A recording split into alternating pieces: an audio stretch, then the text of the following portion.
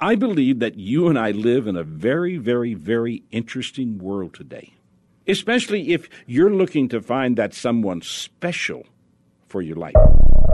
From the man who wrote the book on human behavior, a special edition Richard Flint podcast. Let's talk about it. Let's talk human behavior. I had dinner with a young man last night, 38, single, 10 years ago, was engaged, but it fell apart at the last minute, and it hurt him.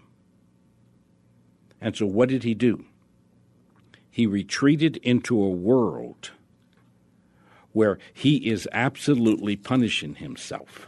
And I asked him, would you like to find that special person for your life? And he said, yeah. He said, I'd like that. I said, well, do you put yourself in environments where you can find them? He said, no. He said, my life is I get up in the morning, 5:30, I get ready, I go to work, I come home, I have a drink, and then I play video games. And I said, how in the world are you going to find somebody if you don't reach out? He said, well, I've tried several avenues. I just don't know how. And this was key. I don't know how to date.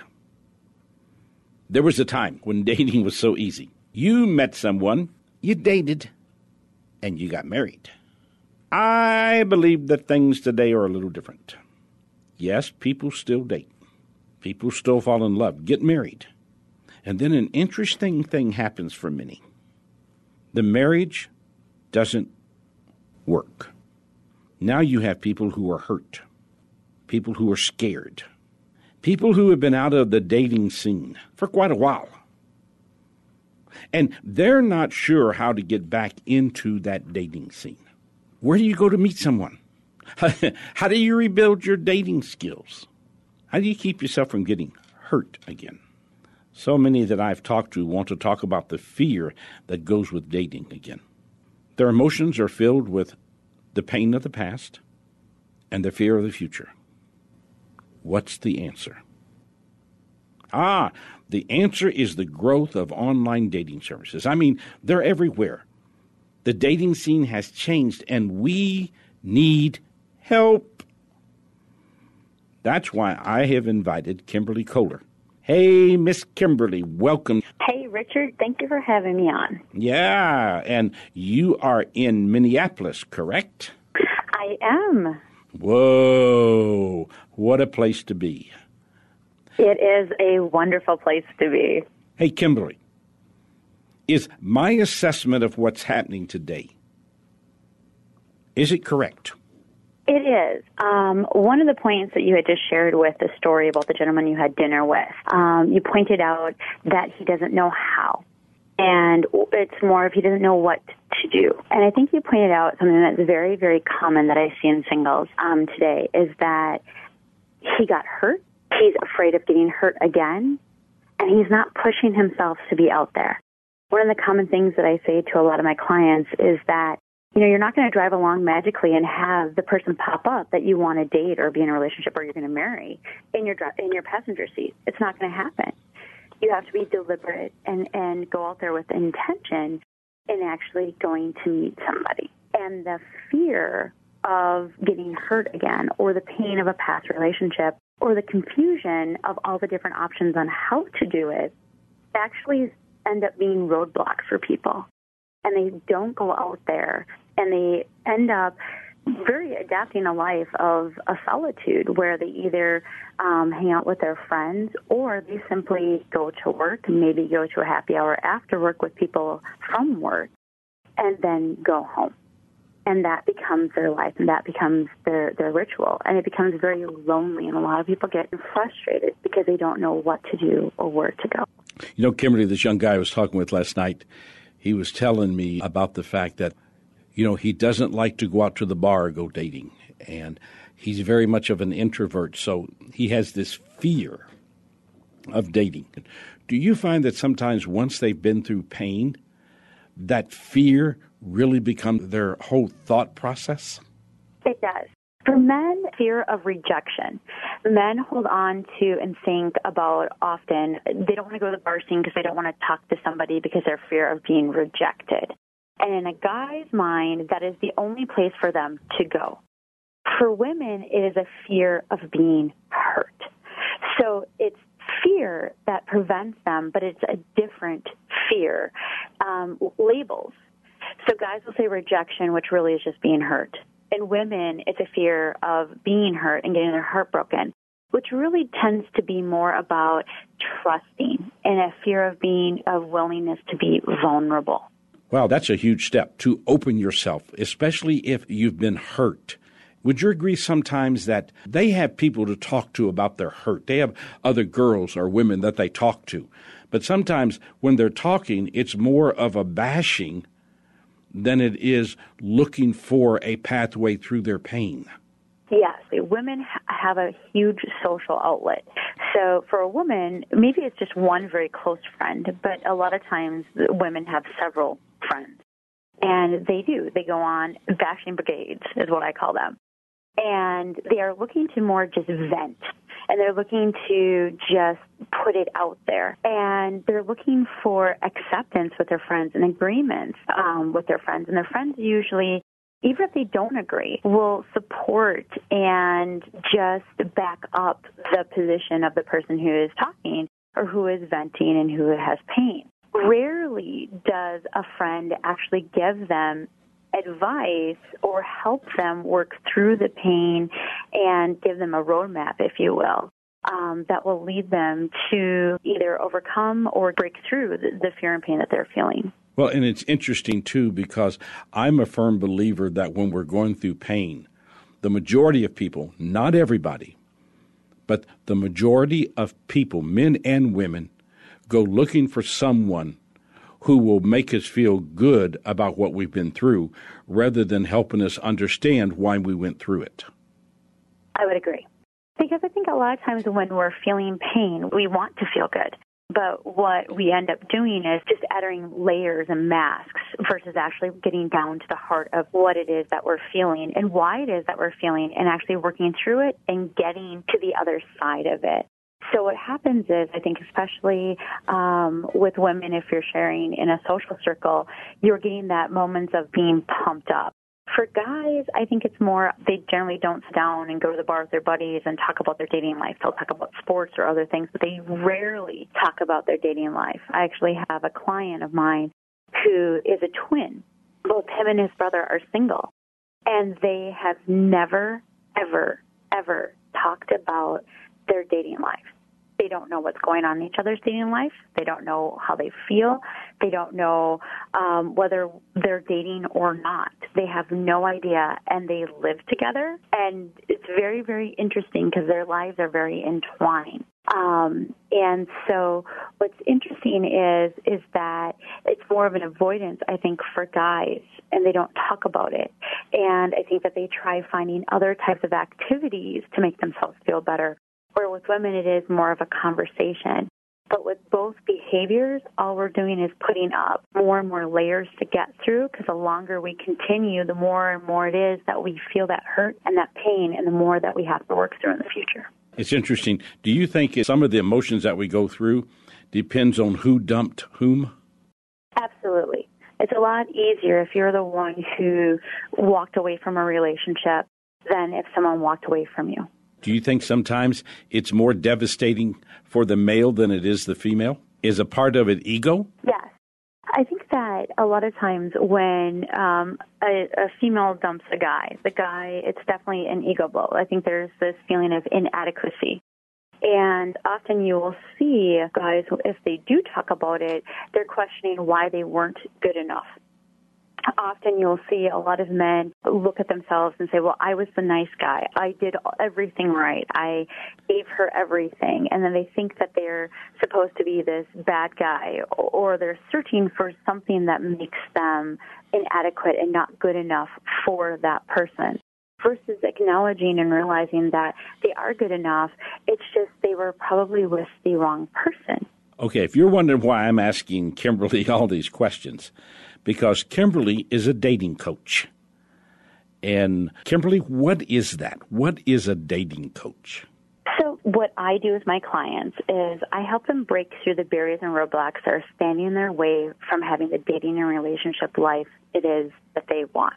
So my approach is I help my clients gain clarity for what it is that they want in their life and identify the obstacles that are standing in their way and help them assess and build their skills and behaviors as well as implement strategies that will help them not only in their dating life, but also have a more fulfilling life as well. So a lot of times what I tell people is if you want to get in shape or live a healthier lifestyle, a lot of times people go to the gym and hire a personal trainer. When people want to have a better dating life, feel more fulfilled, and enjoy dating again, they go out and they find a dating coach. Are you sort of like, I don't remember the name of the movie. There was a movie where Will Smith, I believe it was. Pitch, yeah. Are you like Pitch? I am like Mrs. Hitch, yes. So why would someone need a dating coach? People come to me because they are frustrated, they find dating challenging, and they are confused, or even the relationships that they are in. And they oftentimes are hindered by their fears and are tired of going it alone. So you become like a shoulder for them? I become, I would say, a confidant. You mentioned that women a lot of times have friends that they go and they talk to. However, oftentimes their friends don't actually come in and lead them and bring solutions and help them work through it. I am that friend that they have that actually walks with them through the trenches, but helps lead them through gaining clarity and actually working on and developing skills and behaviors that will get them to have the dating life that they are looking for. Are your clients more men or women or about the same? They're about the same. See, that I find really, really interesting because if you ask most people, they tell you, women need a dating coach more than men. But yet what I found over the years is that men need that also. They do. And men tend to raise their hand quicker. I think men, there's this stereotype or thought process that men shy away from coaching or counseling. But because they don't have that social circle that women do, men tend to raise their hand, I think, quicker and are more susceptible. I'm here and we're talking with Kimberly Kohler, who is a dating coach. And Kimberly, you were talking about, I need some clarity on this, that men raise their hand. What does that mean? Men reach out. Men will ask for help a lot quicker than women. Maybe it's not necessarily, maybe quicker isn't the accurate word. However, they do reach a point where they do realize that they no longer want to go it alone. And women, as we said before, have a social circle and they can talk about it. And so women, I think, feel as if they are working through their struggles, where men, because they don't have that social outlet, they can sit back and they will watch and listen, and they come to a conclusion, I think, a lot quicker that they want to have help and they need help, and so they will reach out and ask for it. So this is the time of the year that I will see men reach out and ask for help where women are not, and I see that they will be a lot more social on social media and express their frustration and pain. However, guys will be more silent, and they will actually make the phone call or send the email and like I said, raise their hand and say, Kim, come help me. Okay, so talk to us about the dating world today. So dating, in comparison to where we have been, one of the big things I think about dating is just the whole pace of our lifestyle in general is moving a lot faster. And because of that, dating is actually competing for our time. And so if somebody is looking for a serious relationship, I believe that a person has to be more deliberate and have more intent with their time and actually make time for dating.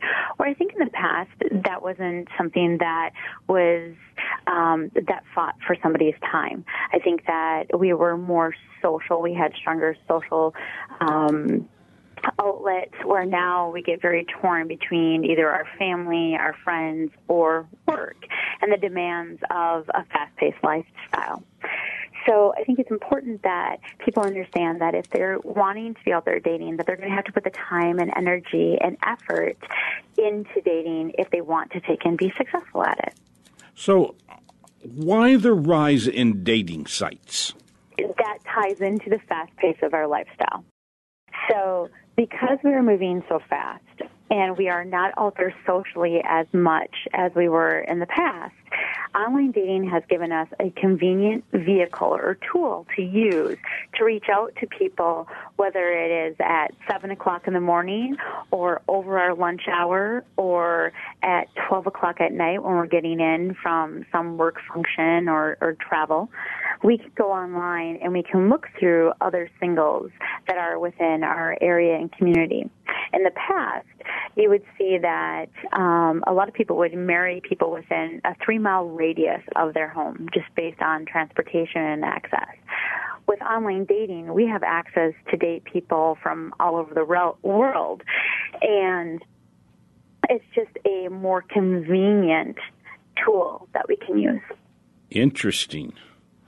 You know, I want to focus on an article that you wrote, a very, very interesting concept. The article you wrote was entitled 7 Behaviors That Sabotage Your Dating Efforts. Before we get into the 7 things, question for you. Is sabotaging the exception or the rule? I think that when we are afraid, I think that we do things to sabotage ourselves.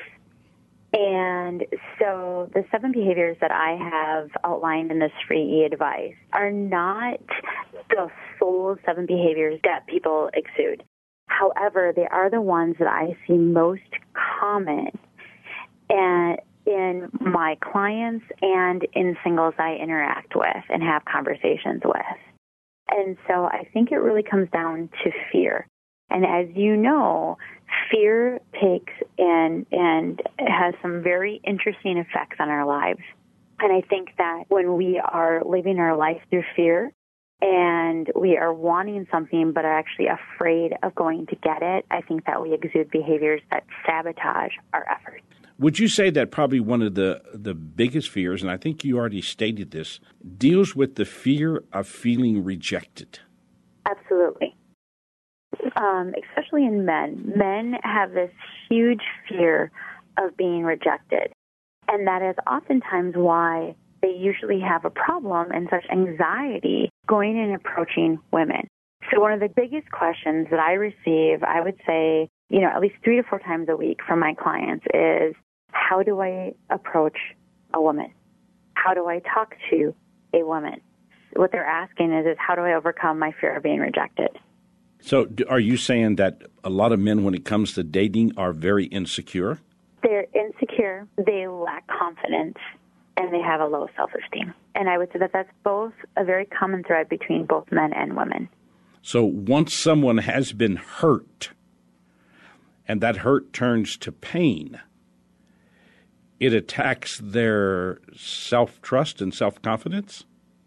Yes, which is very hard for them to overcome, which is oftentimes what a lot of my work with my clients, what we end up working on. Is sort of rebuilding their self-esteem? Yes, they're rebuilding their self-esteem, their confidence in themselves, and their trust in themselves. Because a lot of times they're afraid that they're going to get hurt, which is really saying, I'm afraid and I don't trust myself to pick somebody who won't hurt me. It's real interesting because I have a mentoring student that I've worked with, and Kimberly, she is the worst person in the world at picking men for her life because she comes from a life of total pain and rejection, which started with her parents.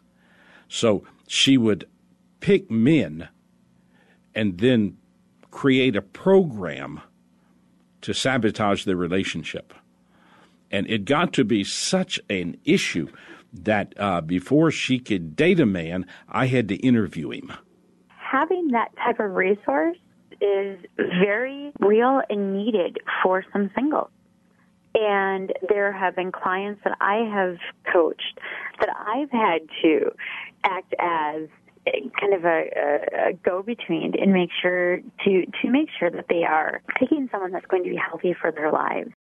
But also for me, it's really trying to help people gain the confidence and the trust in themselves that they can do it for themselves. I like what you're talking about, especially the fact about trusting their self, because I think pain erodes trust. It does. Okay, so with that as a forerunner, let's talk about the 7 behaviors. Do me a favor, list them for us, and then let's come back and talk about them. What are these 7 behaviors? Putting your happiness in the hands of others, putting your life on hold, expecting an instant connection, vomiting your TMI, moving fast and furious, making dating a destination, and underestimating the power of sex. I love these. When I read your article and I got to look at these, some of them I saw the in-depth psychology to them. Some of them made me smile. A couple of them made me laugh. But I know how serious they are. Let's start with the first one you mentioned, putting your happiness in the hands of others. What's that? A lot of my clients and a lot of the singles that I talk to, they will talk about they'll be happy when. And a lot of times it's obviously we're talking about dating and relationships. I'll be happy when I meet somebody. I'll be happy when I'm in a relationship. And a relationship isn't going to bring you happiness. It can add, but it's not going to bring you happiness. You have to be happy and feel fulfilled first. If you're thinking that happiness and fulfillment is going to come from a relationship and that your life is going to magically become this wonderful thing because you have somebody in your life, you are mistaken. And you're going to actually end up attracting people who are going to end up hurting you because you're coming into the relationship as an unhealthy person. Is this one of the fallacies of running around looking for Mr. or Miss Right? I think that the notion of Mr. and Mrs. Right is actually having unrealistic expectations. It's the Disney World fairy tale that we have. But it really comes down to, I think, more of the notion that when we're not feeling fulfilled in our lives and we're single, I think that it's easy for us to say, we don't feel fulfilled, we are not happy because we are not with somebody. Okay, let's look at the second one, and that's putting your life on hold. A lot of times I think that people take and say that I will go travel when I have a partner. I actually have a good friend of mine that I was having a conversation with, and we were talking about travel, and he had told me that he absolutely wants to go to Hawaii. And he is absolutely in a position to hop on a plane anytime he wants, but he doesn't want to go without being in a relationship. And I thought to myself, what an absolutely horrible notion, because, time, you talk about time being very valuable. And he's putting his life on hold and his life experiences on hold, waiting for someone to come into his life. And I think that is such a huge, huge mistake, because your life is happening now. And waiting for something to come into your life or waiting for something to happen in order for you to live it is a huge disservice to yourself. And I think is one of a huge travesty that you could do. You have to live your life now. And you have to do the things that you want to do now. And be out there and engaging and living. And not putting your life on hold because you think somebody's going to come into your life. Hey, he might go to Hawaii and just be walking down the beach and meet her. Absolutely. What a great love story. Yeah, you can just see it. But again, that waiting is a form of paralyzing yourself, is it not? You really are. You're paralyzing yourself. You're really putting your life on hold. And I personally believe that if you're putting your life on hold, how can you be happy? That's an interesting thought, because happiness comes as you put yourself into adventure. Because in adventure, you open up the pathway to opportunity. And it's just like the young boy I was having dinner with last night. I told him, you've created a cave for yourself, and you're going to stay there long enough that you're going to make it impossible for you to break out of that cave. You need to get out. You need to create a social life for yourself. So last night we found 2 really big interests that he has. And so we're trying to open the door to get him out there because he's put his life on hold. On hold. Yeah. I watched him as he talked, Kimberly, and the depression that was going through him. And I asked him, do you suffer from depression? He said, yes. And it's because he's not fulfilling and being true to himself. Absolutely. And he's withdrawing from life and creating an existence. Yes. And it is very paralyzing and depressing. And so when people, what's hard, I think, for people is when they feel lonely and when they are struggling to meet people. I think their first reaction is to withdraw and hide. And that's understandable. Okay, do that for a week or 2 weeks. But then push yourself and get yourself back out there because that's where you're going to find somebody. That is where you're going to meet somebody. But that's also where life is. And in order to be happy, in order to be fulfilled, you need to be engaging in life. We're talking about what I think is a very interesting subject, especially because of our society today and how protective people are from being hurt. And a real part of that goes into dating relationships. And my guest is dating coach Kimberly Kohler. And we're talking about the 7 behaviors that sabotage. We've talked about putting your happiness in the hands of others, putting your life on hold. And then, Kimberly, number 3, expecting an instant connection. Oftentimes, I had mentioned earlier the Disney fairy tale. I'm talking about with the expecting an instant connection is far too often we think that when we meet somebody, we should feel the butterflies. We should instantly feel connected to them. There should be lights shining from above down on this person, and they are going to be Mr. or Miss Charming. And that's not always the case. It's interesting because, it used to be the question, well, did they make your toes tingle? And I always say the butterflies. Did you get butterflies in your stomach, and did it make your heart skip a beat? Is that always realistic? It isn't. Is it something that is amazing to experience? Yes. But I do believe that it is something that, some people have it instantaneously. However, I do believe, and I talk about that, further down the road here, but I do believe that usually that's more of a chemistry. And just because you have great chemistry doesn't necessarily mean that you are a great match. So it's being cautious. And if you're just looking for that chemistry and you're just looking for that toe curling or butterfly moment, you're going to take and probably set yourself up to being hurt. So a lot of times what I coach my clients to do is to give a person a chance, give them an opportunity, go on 3 dates, see what it's like, get to know them. For me, myself, I had gone on a date once with somebody that I had met volunteering. And I thought he was a great person, but I was not physically attracted to him. As our friendship grew, one day, I don't know what we were doing, I turned to look at him and I went, oh my gosh, he is absolutely adorably attractive. And it was because I got to know him as a person. And I got to enjoy him as a person. I got to see him for who he was. And I didn't put pressure on myself, and I didn't put pressure on him to try making him out to be somebody he wasn't or I wanted him to be. Yeah, I just enjoy the journey of getting to know him. See, and that's important because I think our instant society today doesn't take time to get to know the person. We simply look at the person.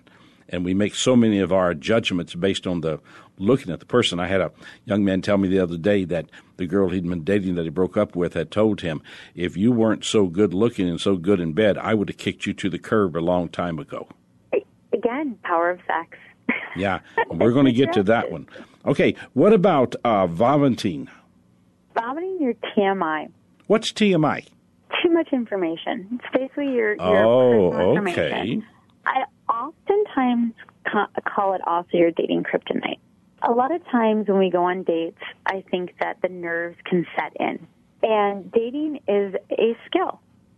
And what ends up happening is that when the nerves get going, our minds get racing, and sometimes things just start spewing out of our mouth.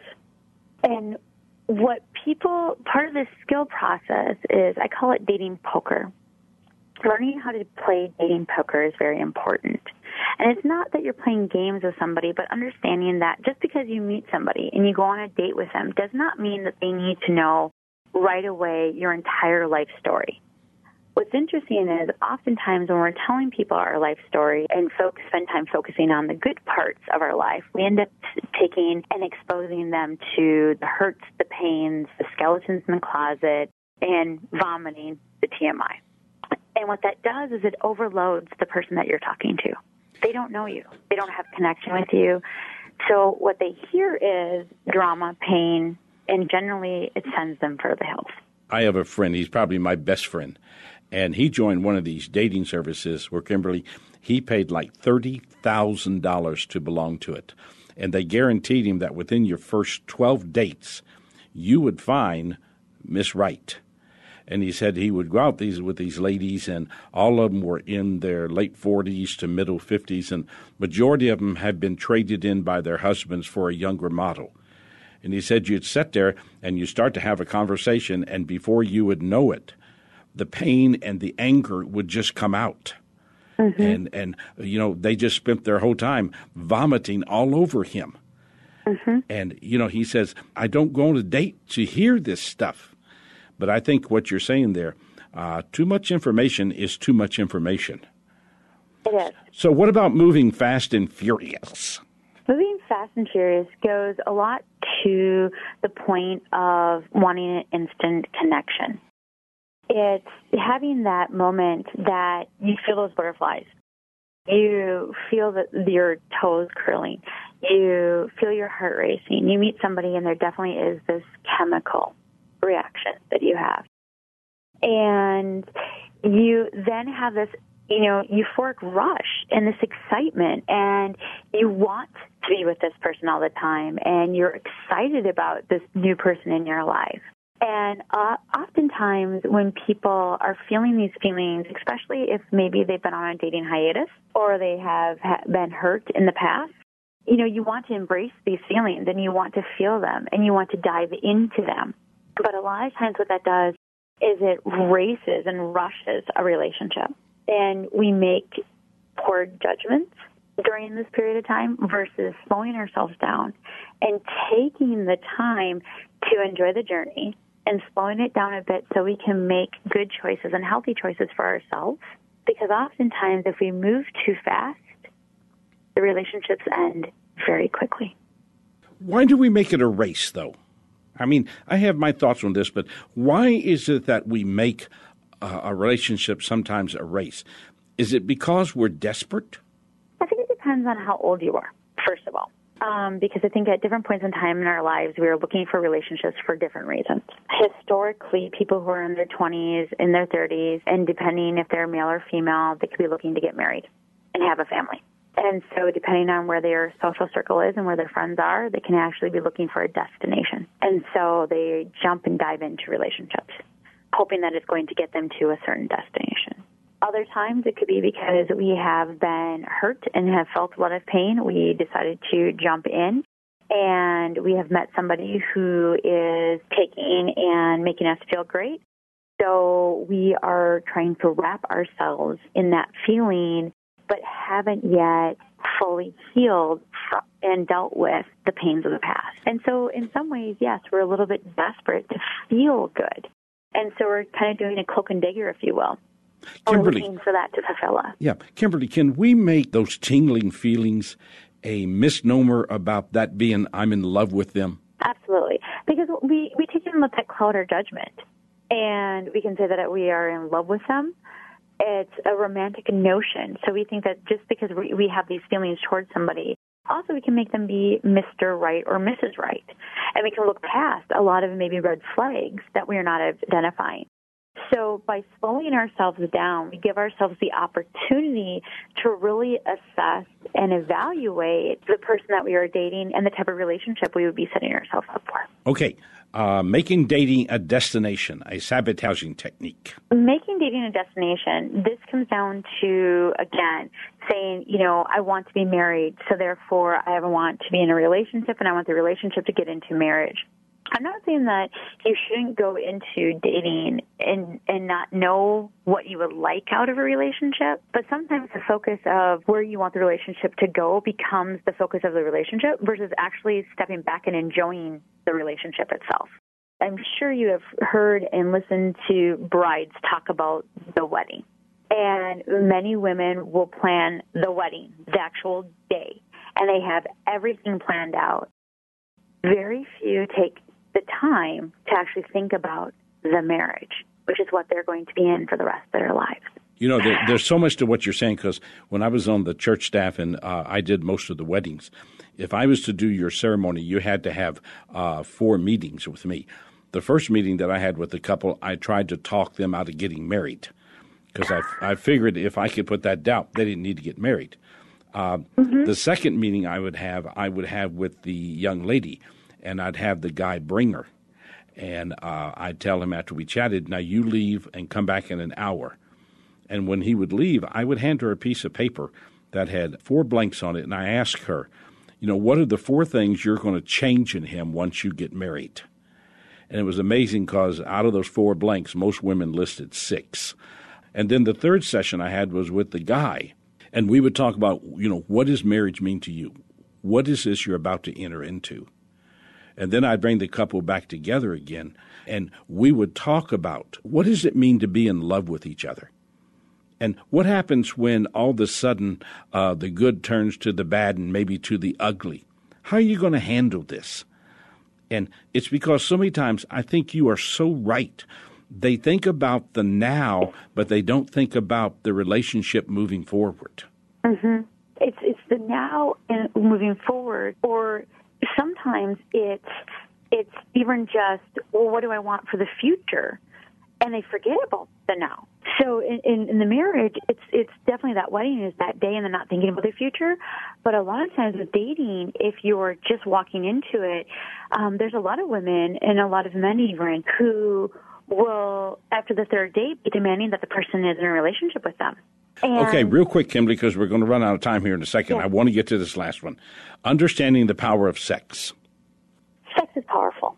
And I think that oftentimes as singles, we end up not understanding how powerful it is. If somebody wants a serious relationship, then sex is going to be something that they're going to want to hold off having with somebody for as long as they can, because it will cloud their judgment. All of these, we're talking about the Fast and Furious, dating a destination. These are things that cloud your judgment in dating. Sex is one of the most powerful things that can cloud your judgment. I recently had a gal come to me and talk to me and ask me how she can convince a guy that she had been dating, that she had just slept with the night before, who had just told her that day that he wasn't looking for a serious relationship, how she can convince him to be in a relationship with her. And I asked her, well, did you guys have the conversation of what type of relationships you guys are looking for before you slept with him? No, we just have been enjoying each other's company, and we've fooled around a little bit, and it's been fun, and it's been exciting, and the sex was great. Why wouldn't he want to be with me? Yeah, and sex sometimes becomes, in many ways, it becomes a weapon. It does. And for how much we don't like how fair it is, for men, it is something that once they have it and they are not committed into the relationship, it's very oftentimes hard for them to commit to the relationship. It is a double standard. However, they very much view and lose respect for the person if somebody seems to be too eager to go to bed with them. Have we made sex something today that has cheapened the experience? Yes. And I believe that the core for guys, and I would say that from probably 28 and older, younger guys, no, they have no idea, no clue, and they're all into the pickup artists, sex scenes, that kind of stuff. But for guys who are seriously looking for a relationship, they don't want to have cheap sex. Yeah, it's really interesting, Kimberly, because we got about a minute left, and one of the things I always hear, I can fool around, but I would never want to cheat on the woman I'm going to marry. Yes, and they don't want to sleep with a woman they want to marry the very first night they meet her or within the first couple of weeks of meeting her. Yeah. I can't thank you enough, Kimberly, for spending time with us today, and I hope that our viewers will reach out to you.